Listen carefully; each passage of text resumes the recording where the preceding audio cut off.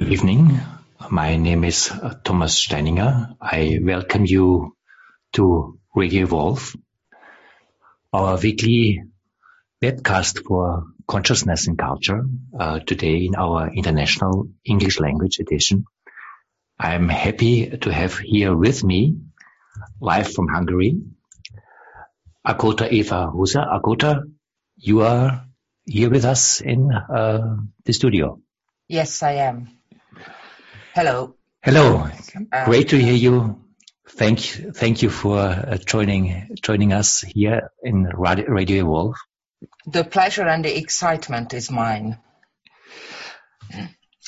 Yes, to be invited. I really look forward to our dialogue. Yes, I do very much so.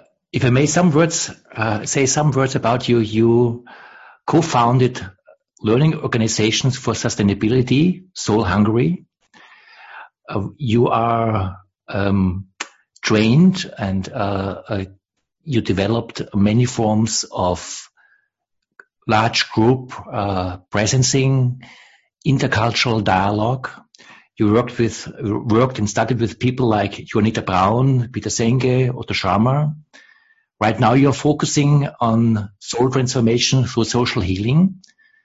And you are very interested and very engaged in cultural healing and also the situation in Europe, the situation and the history of the European soul. May I say that your experience as a Hungarian who lived in many parts of the world, who grew up in a country that at that time was behind the Iron Curtain, who lived for a long time in London, one of the main hubs of our global neoliberal society, who spent times in the United States, that this multicultural life that you have been living and are living is partly informing your perspective on our European culture, on our world culture, on the wounds that we have, and also on how we can work to heal these wounds. Thank you for the introduction. Yes, I believe that it was quite a long time ago, actually maybe the first time in 88 or in 1980 in Norway, and then after that in 88. And then in 95, that I really became aware of some of these subtleties, that all of us consider ourselves as Europeans. And yet I, bit by bit, had to realize that the perception, the way we look at ourselves and Europe is really different. And maybe aspects of that difference is performing some of the difficulties we are struggling with now in Europe, like many other parts of the world, but probably essentially rooted in the European understanding of relating to the world. When you talk about European understanding and European relating to the world, what do you have particular in mind here? Well, then maybe I've got 2 or 3 stories of the years I mentioned. Yeah. Do we have time for that? Absolutely. Just about 2 weeks ago, I visited a friend of mine in Spain, although she is from Norway, and she lives in Norway, but the family has a summer house, and I really felt so stressed and exhausted and felt blessed to be able to stay over there with her.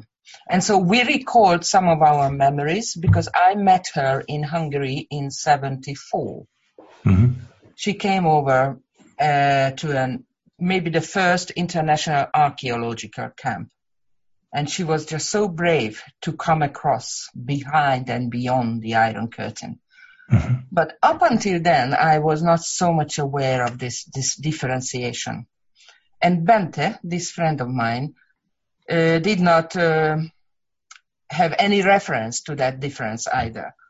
A year later, I went to visit her, And after that, I fell in love with Norwegian, so I took it up as a subject at the university, apart from literature and arts and English. And then in 1980, I went to the summer school. And it was interesting because this time in Spain, an English-Scottish woman also came, whom I spent time with at the summer school. So it's like almost 40 years. We met again. And she remembered also this incident, which I remembered so much, that there were two people from behind, or a few Hungarians and one person from the Soviet Union those days, from behind the Iron Curtain. And this woman from Moscow was interrogated, I could say, by many of the students, most of them Americans, I must admit, about the situation in the Soviet Union, and especially fully and completely blamed for what had happened in Afghanistan. You know, of the Soviet armies occupying Afghanistan. Those days, probably the Americans were not aware of what will happen to Afghanistan decades after. And in that moment, as they were really interrogating her, I felt a very interesting oneness with this woman. And you might say it might be of a different reason, maybe just to take side on the side of the victim, you know. But for me then, it was that, maybe perhaps I also belong to Eastern Europe. I never had this identity, but in the mirror of the way they were treating this woman and me feeling for this woman made me realize that I have some interesting feelings of belonging to a world which doesn't seem to be understood exactly the same way. And that happened later on as well, in 88, in London, when I was going to the University of Human Potential Research at Surrey, that we went to see this film, The Unbearable Lightness of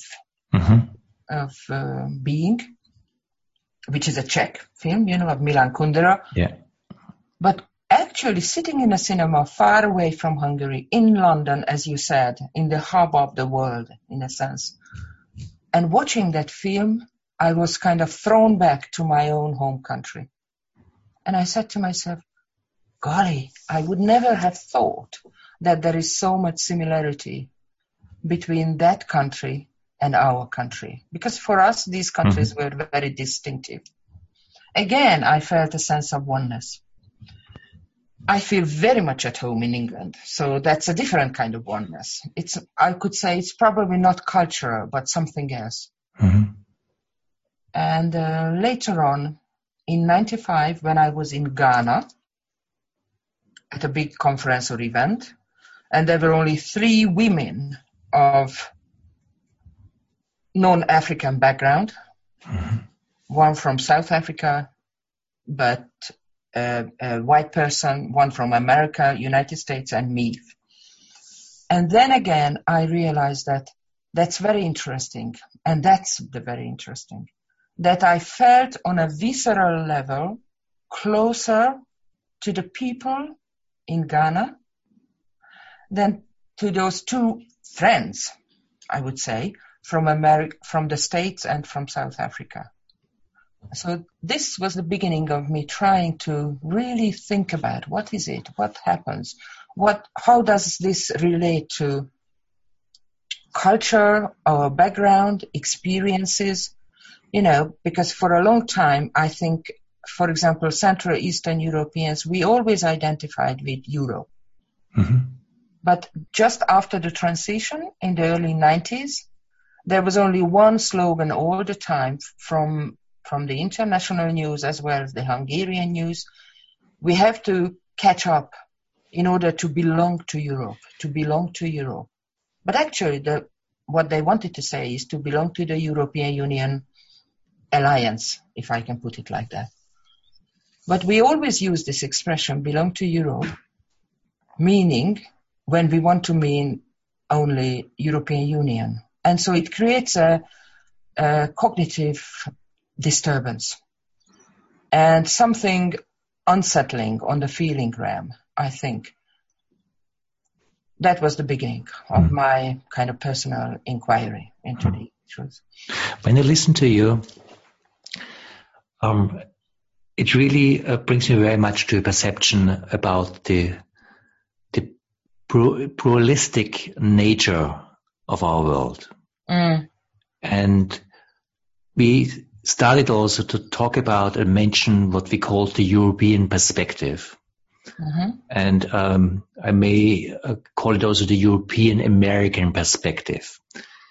And why I call it this way, because interesting enough, also growing up in the place quite close to your place in Austria, just, I don't know, maybe 100 kilometers apart, or maybe 200, whatever, really close, but being part of the West, right, in some way, and experiencing the world, of course, to some degree, one of us aware that the world has different cultures, different backgrounds, but there was always a very clear center and a very clear reference point, which I would call the European Enlightenment, the European history, the European Enlightenment values, which I all value very much, as being basically the North Star of reality.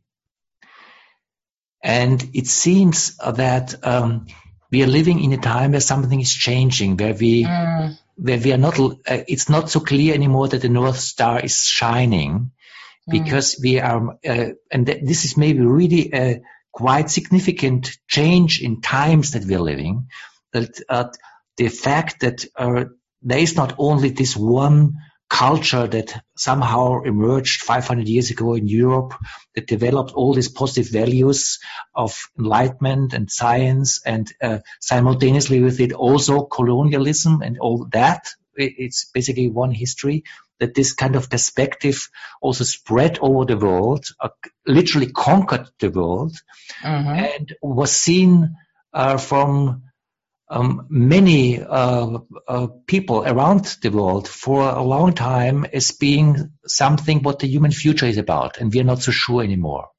Absolutely, yeah. And you are in an interesting position because somehow you were very close to that center. And Hungary was an integral part of the intellectual development of the European history. But somehow, when you speak about the time of the Iron Curtain, your feelings with the Czech nation, even with this people from the Soviet Union, in particular, when you just told before about your feeling closer to the people in Ghana, it seems that people like you have a stronger recognition that this time where basically there's one paradigm that is dominating our world identity is changing to something new. And I really don't want to put down the European and American culture and everything. I honor it very much. But it seems that people who come from other places like you, and it's interesting enough that these people don't have to come from China, they don't have to come from Africa. It's also Central Europe, like Hungary, that you feel and see the world different and are aware of different things that maybe is maybe also a big awareness of the shadow sides of this reality that kind of emerged in the last 500 years. My question is that so? And what do you think is the contribution of a perspective that you are sharing here to our shared future as humanity that we also want to create together?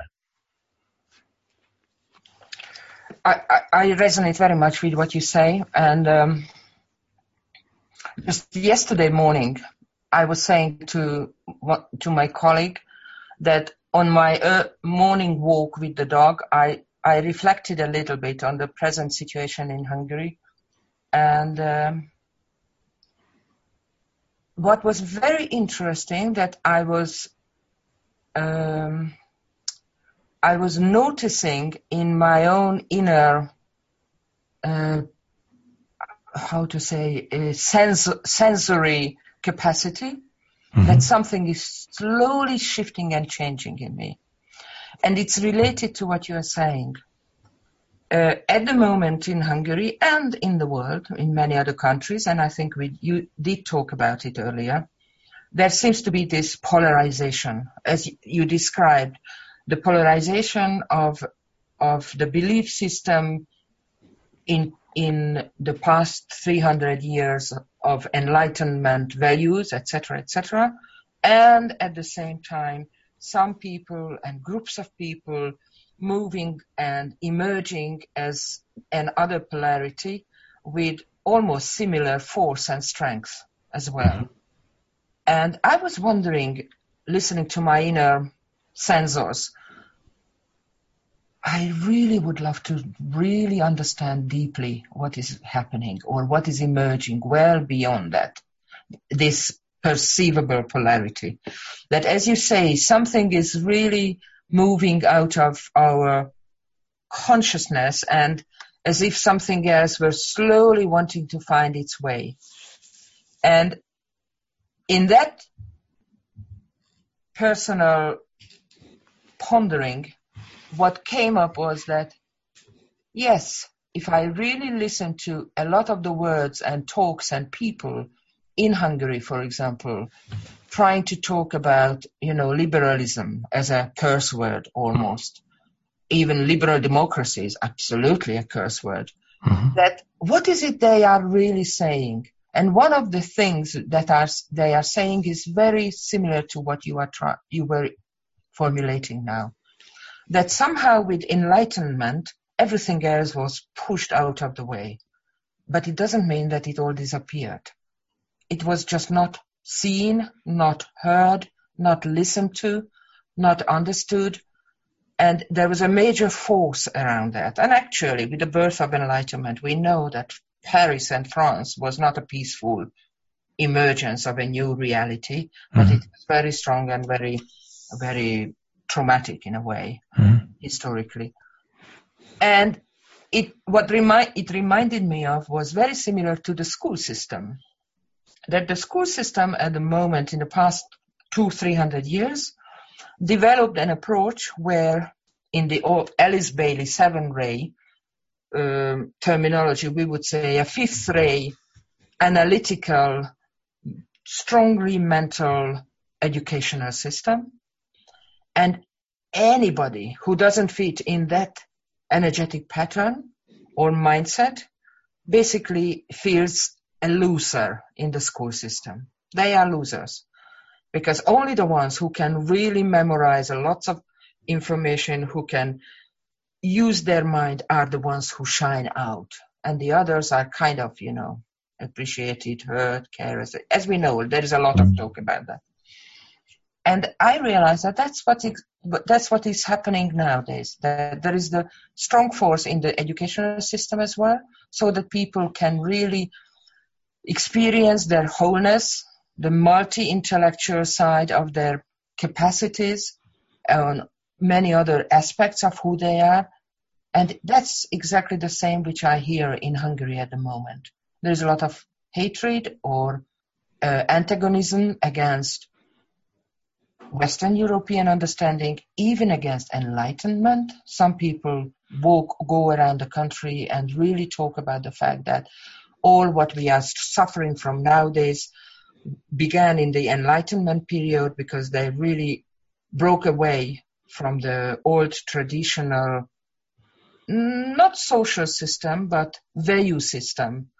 And some people say in Hungary, the generative patterns of the created world are not being appreciated and taken into account. And every source of creation seems to be coming out of the human will and the human ratio rather than tuning into the larger cosmic collective laws. And it seems that people resonate with that. That's the interesting thing. Either because they had been pushed aside so much in country, in factories, in the whole operations of the capitalist mainstream economy, in organizations, in the political running of a country, etc., etc. That's very important. And even what used to be very open and tolerant and acceptive and going for diversity, you know, as liberal values, they seem to express an intolerance in anything that wants to bring in another perspective. Let me try to understand this. And let me also talk about Hungary. Because the first time I heard about this Hungarian concept about illiberal democracy that your Prime Minister Orban is promoting, I took it as a joke. I really took it as that basically somebody is directly taking a position. He's saying, no, I'm a Democrat, but I'm an illiberal Democrat. And I thought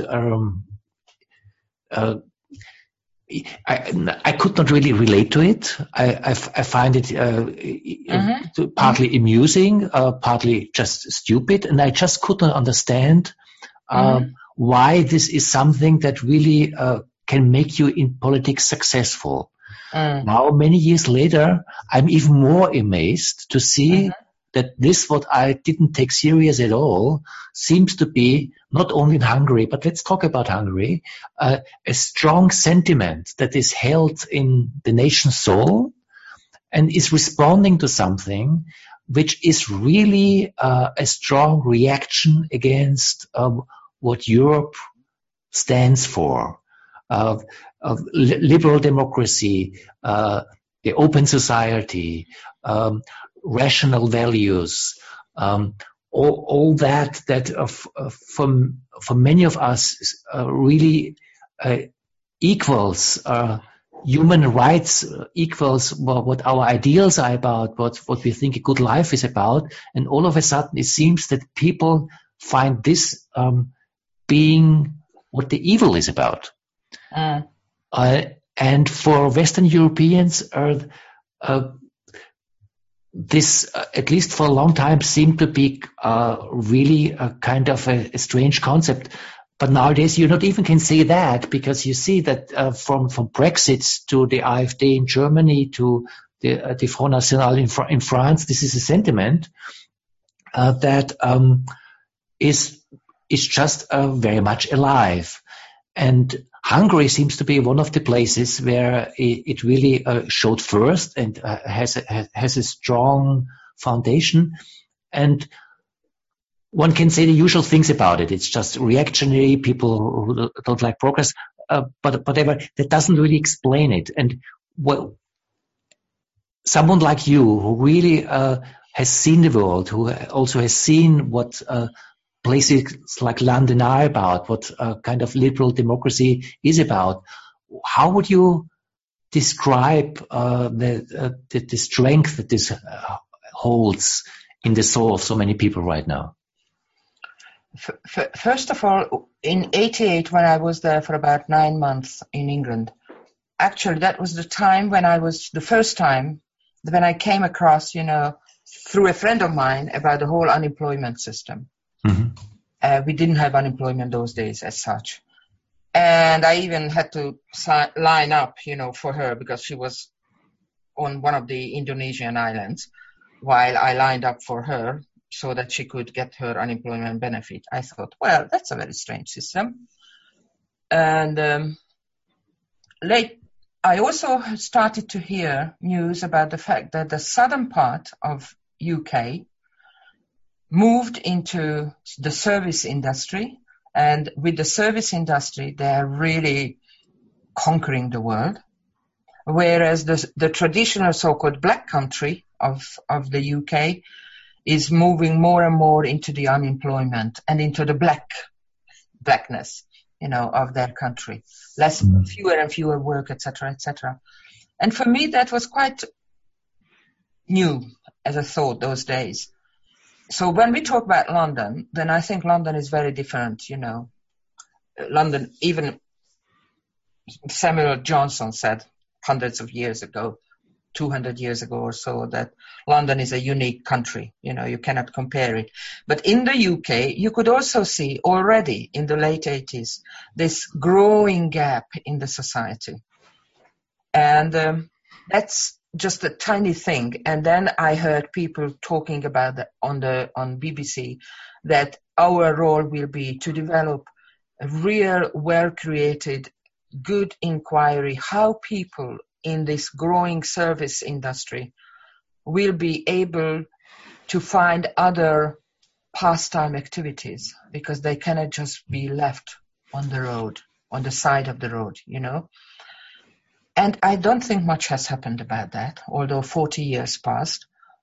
And that we are also experiencing the same dilemma. And I keep hearing again the dilemma with this Industry 4.0 and, you know, the digital age and the robots. Mm-hmm. Exactly the same thing. So in a sense, what I want to say is that I think we have a very strange perception about us as human beings, who we are, and what is it, our relationship with planet Earth, and why are we on planet Earth, and why are we as humans together as a collective, and what purpose, what reason, or what spiritual or soul-based values do we hold.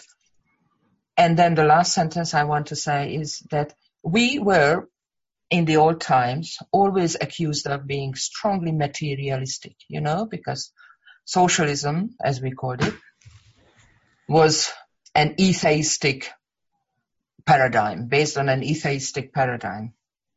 And there was humanism as part of it, but not spiritual value system, even though there was Christianity in Hungary at least, and those who wanted, they could practice their belief, but maybe they had to choose a more constrained social activity or service or work profession. But in actual fact, I had to realize that this economy which we have pursued in the past centuries is, since in the Enlightenment basically, is more materialistic than anything else. So coming back to your thinking, what seems to be, and I am not saying is true, but it seems to work for many people, that, for example, Orbán Viktor and some others emphasize the fact and use it as a counter argument towards EU Brussels, that they do not know what Christian values really are. The West forgot about its Christian roots.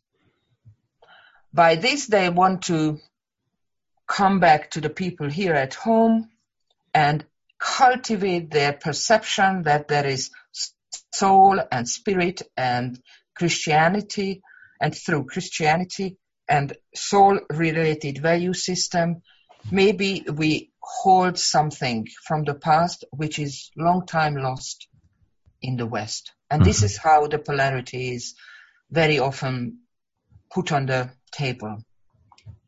Of course, we cannot generalize. I mean, what I experienced in the past 30 years in Hungary, definitely for the so-called elite, talks about how money-minded and material-minded they were.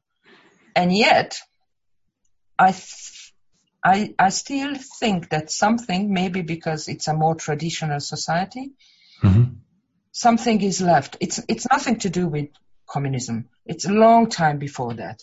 Something is left here more alive on the soul level of how we perceive our mission in the world. And that is encapsulated in some of these nation statements. When you said the nation's soul, and I think it's important that you said soul as well. So it's not nationalism in the way, I think, which is emerging now, but the nation as a collective soul entity. can I bring in the Alice Bailey understanding of metaphysics? Sure.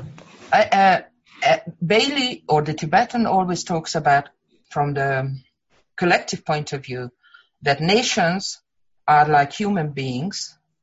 They have a personality and they have a sole purpose. And the question is whether these nations in the past centuries could fully live out their sole purpose. And I believe they couldn't. Mm-hmm. Because the nationality aspect, which is always getting into polarization and power over kind of games, really, as you mentioned, conquered aspects of the globe, peoples, nations, who could not experience their fullness as a personality.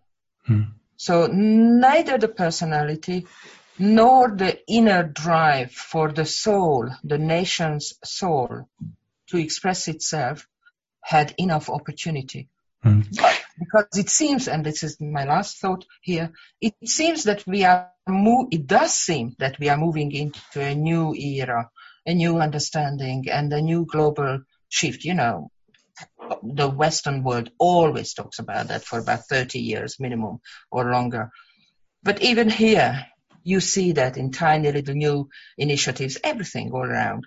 It seems that there is the awakening of the national soul all over the world. Now it's our responsibility how we respond to that, whether we respond on the personality level, because then we are doomed to fight and struggle and conflicts, or whether we really understand on a different collective level of this frequency, which we would call the soul of a nation. And this is what we worked on last May, I remember, in Hungary at a collective constellation work. Interesting listening to you and listening to you describing also your experience with Western Europe, your experience also with the social divide in the UK, and the responses that you had, and also the responses that nations like Hungary had. There's one image that really comes to me.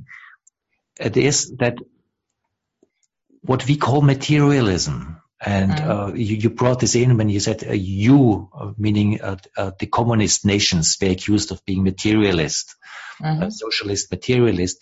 And of course, nobody really can deny that our Western culture has a very materialist leaning, that basically everything is oriented in an economic understanding of efficiency, of technological advantage, that this kind of focus point has no focus anything that you can call soul.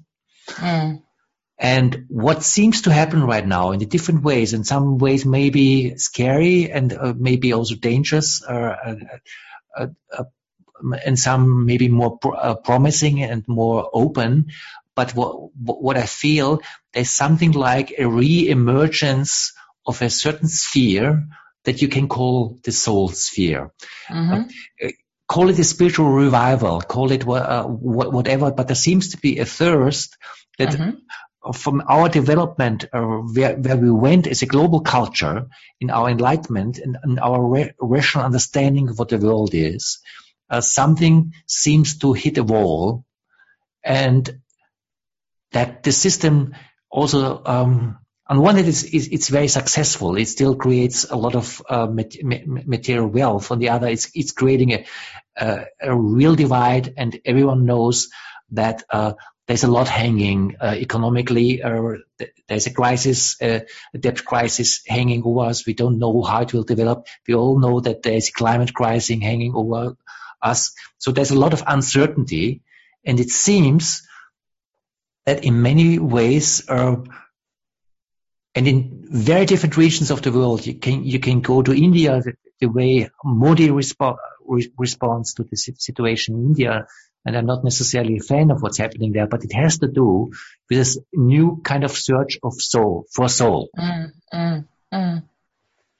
Yes, I believe that it's strongly there. I believe it's really emerging, almost pushing itself up. And before coming to our conversation, I was just browsing through a few thoughts from Jung about the shadow, and the collective, and I found a sentence which I think belongs here, so that before we can move on a collective level to this other emergent dimension, whatever that will be, in its form, it seems that we have to make this major step from blaming the external circumstances, blaming the other, whoever the other is, because he says that actually it's a self-deception, because the problem is that we are sitting on the edge of a volcano, and the volcano may well explode, but not out there, but in us. And it would not explode if it had not been there. And I believe that we are at the moment, because it's the collective soul that wants to emerge, we have to see that all these aspects of our society, which seems to emerge from the past as a shadow, or a ghost, this ghost is really knocking at our door and says, I am there in you, just see me. Perhaps you pushed me away too much. So what is this collective soul, this ghost that you're talking about? What are you seeing here? The very first one was, again, it's personal. Personal experiences make you ponder and reflect, and then maybe some thoughts come into your mind, and then you start reading also, etc. It was again in 1992, I was invited to the States. This is when I came across later on the Dialogue Project, where I met Juanita Brown and Peter Senge and others. But then there, in a community, they took me I asked to be taken to a American Indian reservation. Because I had read so much about that, as a child, etc., etc. And there I was. And I was taken there. And again, what happened was that my heart just broke. I mean, it really broke. I was crying for days, out or inside. And it also reminded me of some aspects of Eastern Europe, so much. Later on, in 96 or something, I was in New Zealand, and I had the opportunity to be with the Maoris.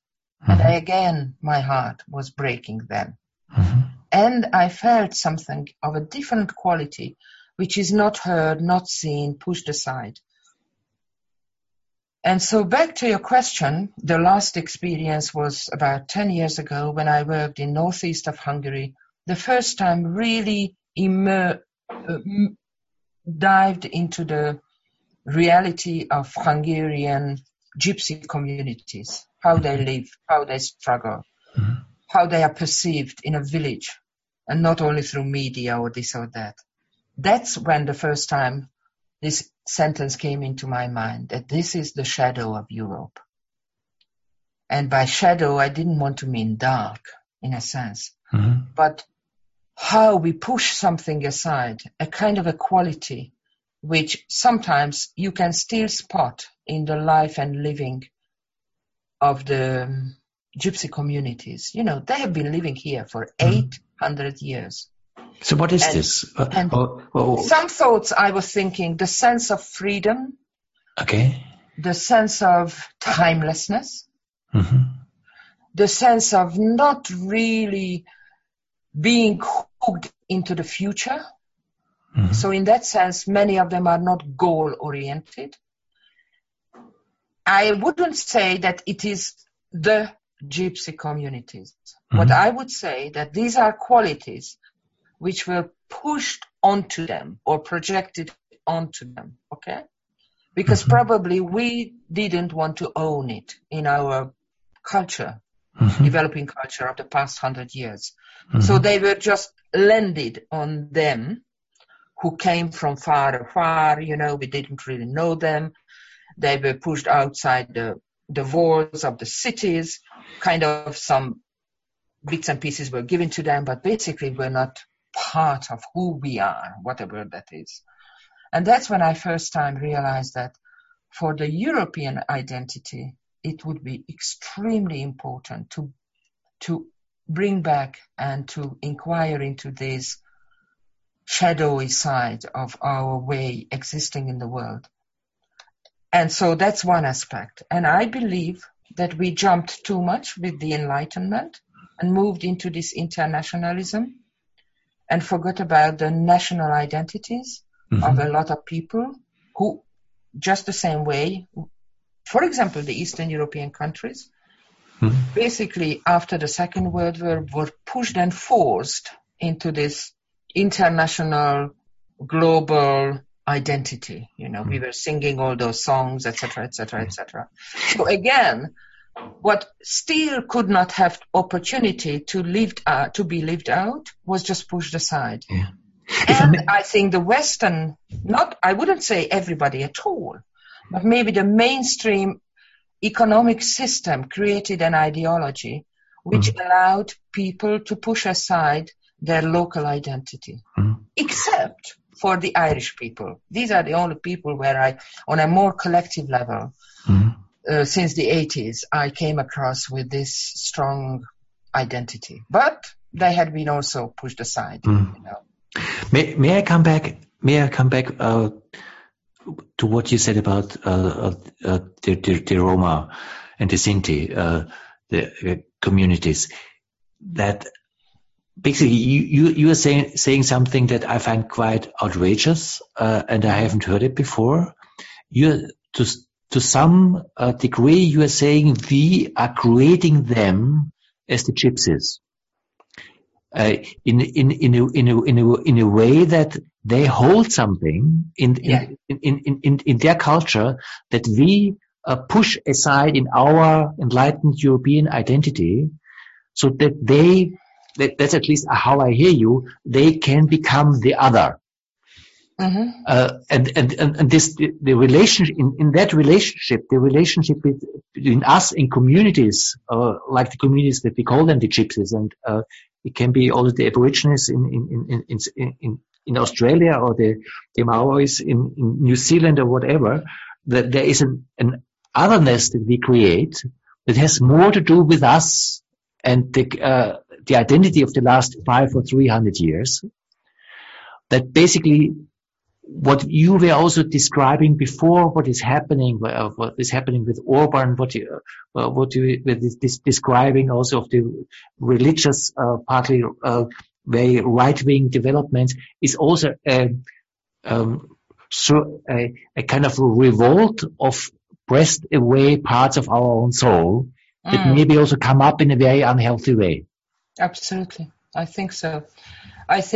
And the funny thing is, of course, no wonder, because, and I think there's no blame about it. And this thinking, what I'm saying now, is coming from my understanding of the metaphysics of Alice Bailey's path.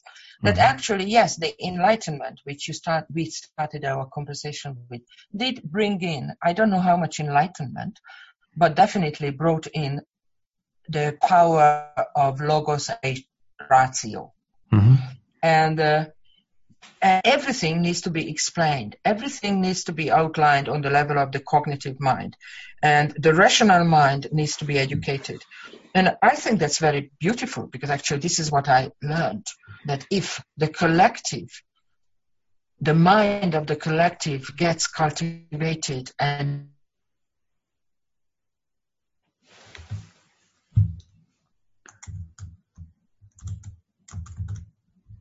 soul level can be seen and perceived for all of us. So I think it was a very necessary, important movement. But at the moment, like a month in November, we always organize here in Hungary something, the National Sustainability Summit. And actually I was the one who originated the idea, but I had nothing to do with making it happen. But it's going on for 15 years or 10 years now. And the thing is that I listened to the talks again. And as I came out of the 20-minute talk, one after the other, this time, I said to a friend of mine, it's mind-blowing. It's been going on for 10 years, the same rational argument and charts and drafts and graphs and everything, on the PowerPoint projected out, going back to our projection. But it seems like the most irrational rationalism, when somehow we just forgot about everything else, and so we do not impact the people because we completely ignore or deny something. So there is no change, very little change, and those who do the change are not so much interested, in the rational systems outlined around that, but they are more heartfelt people moving into action. And yes, that's exactly what I'm saying, that at the moment, I think this is what I personally, that's what I started. I realize now as we talk yesterday, I really started to listen to my inner voice saying, what is shifting here? What is it that I'm not really hearing? And even some of the thoughts of my personal action in the following few months made me fearful. Is that me who wants to take that choice? Is that me who wants to move in that direction?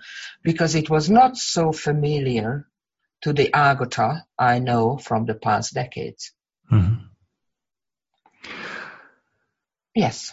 Looking at the time, we are already slightly over our time. And unfortunately, I think we have to get to an end here. But I have to say that you opened up something that at least allowed me to look into what a European shadow can be in a quite different way.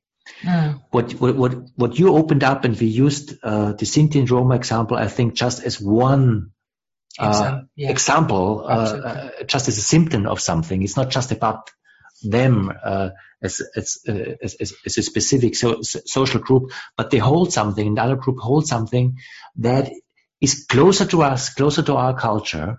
And there's as I understand you, a symbiotic relationship between us and our projections that maybe also show some of the political, cultural developments that are breaking open right now from a different light.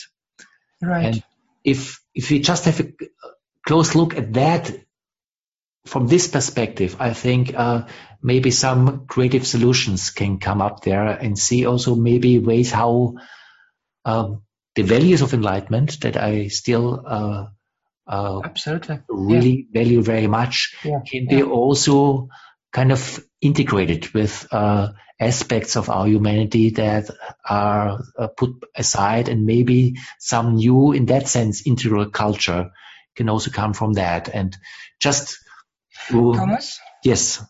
Just can I say one more thing? It relates beautifully to that. And I find it important to say. Because this is exactly, when we talk about healing the collective, I think we heal the collective wound, and aspects of the collective wound we talked about. If that were healed, I'm sure that we couldn't play on the feelings and the emotions and the hidden, shadowy aspects of humanity. We just couldn't play on that. But coming back to Hungary, because we talked a lot about Hungary, I remember, and maybe I told you that, I remember a few years ago I went to an Arnold Minder workshop in Warsaw, and there in the workshop I made a statement, whichever it was, which I personally thought, there's nothing hurtful about that. It was a simple statement. The statement said that for 1,000 years, Poland and Hungary were bordering countries, and now we have Slovakia in between, but that's all right for me.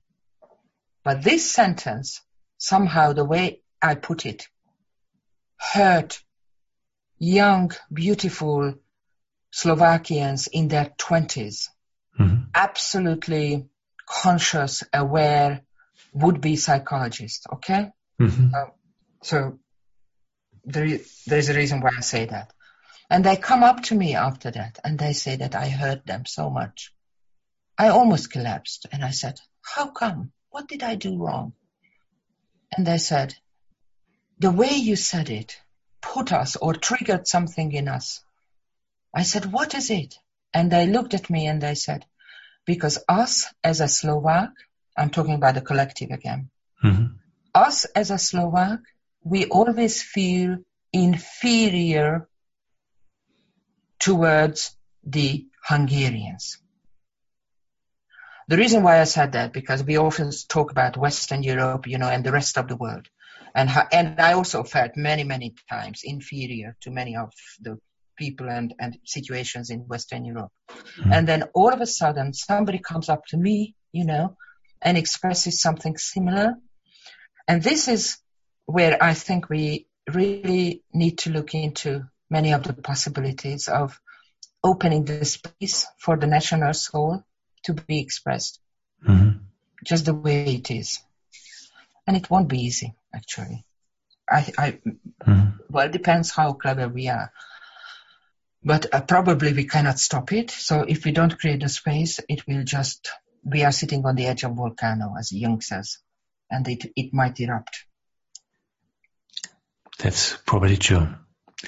Hakoto, thank you very much. Thank you very much for being with us. Thank you, Thomas.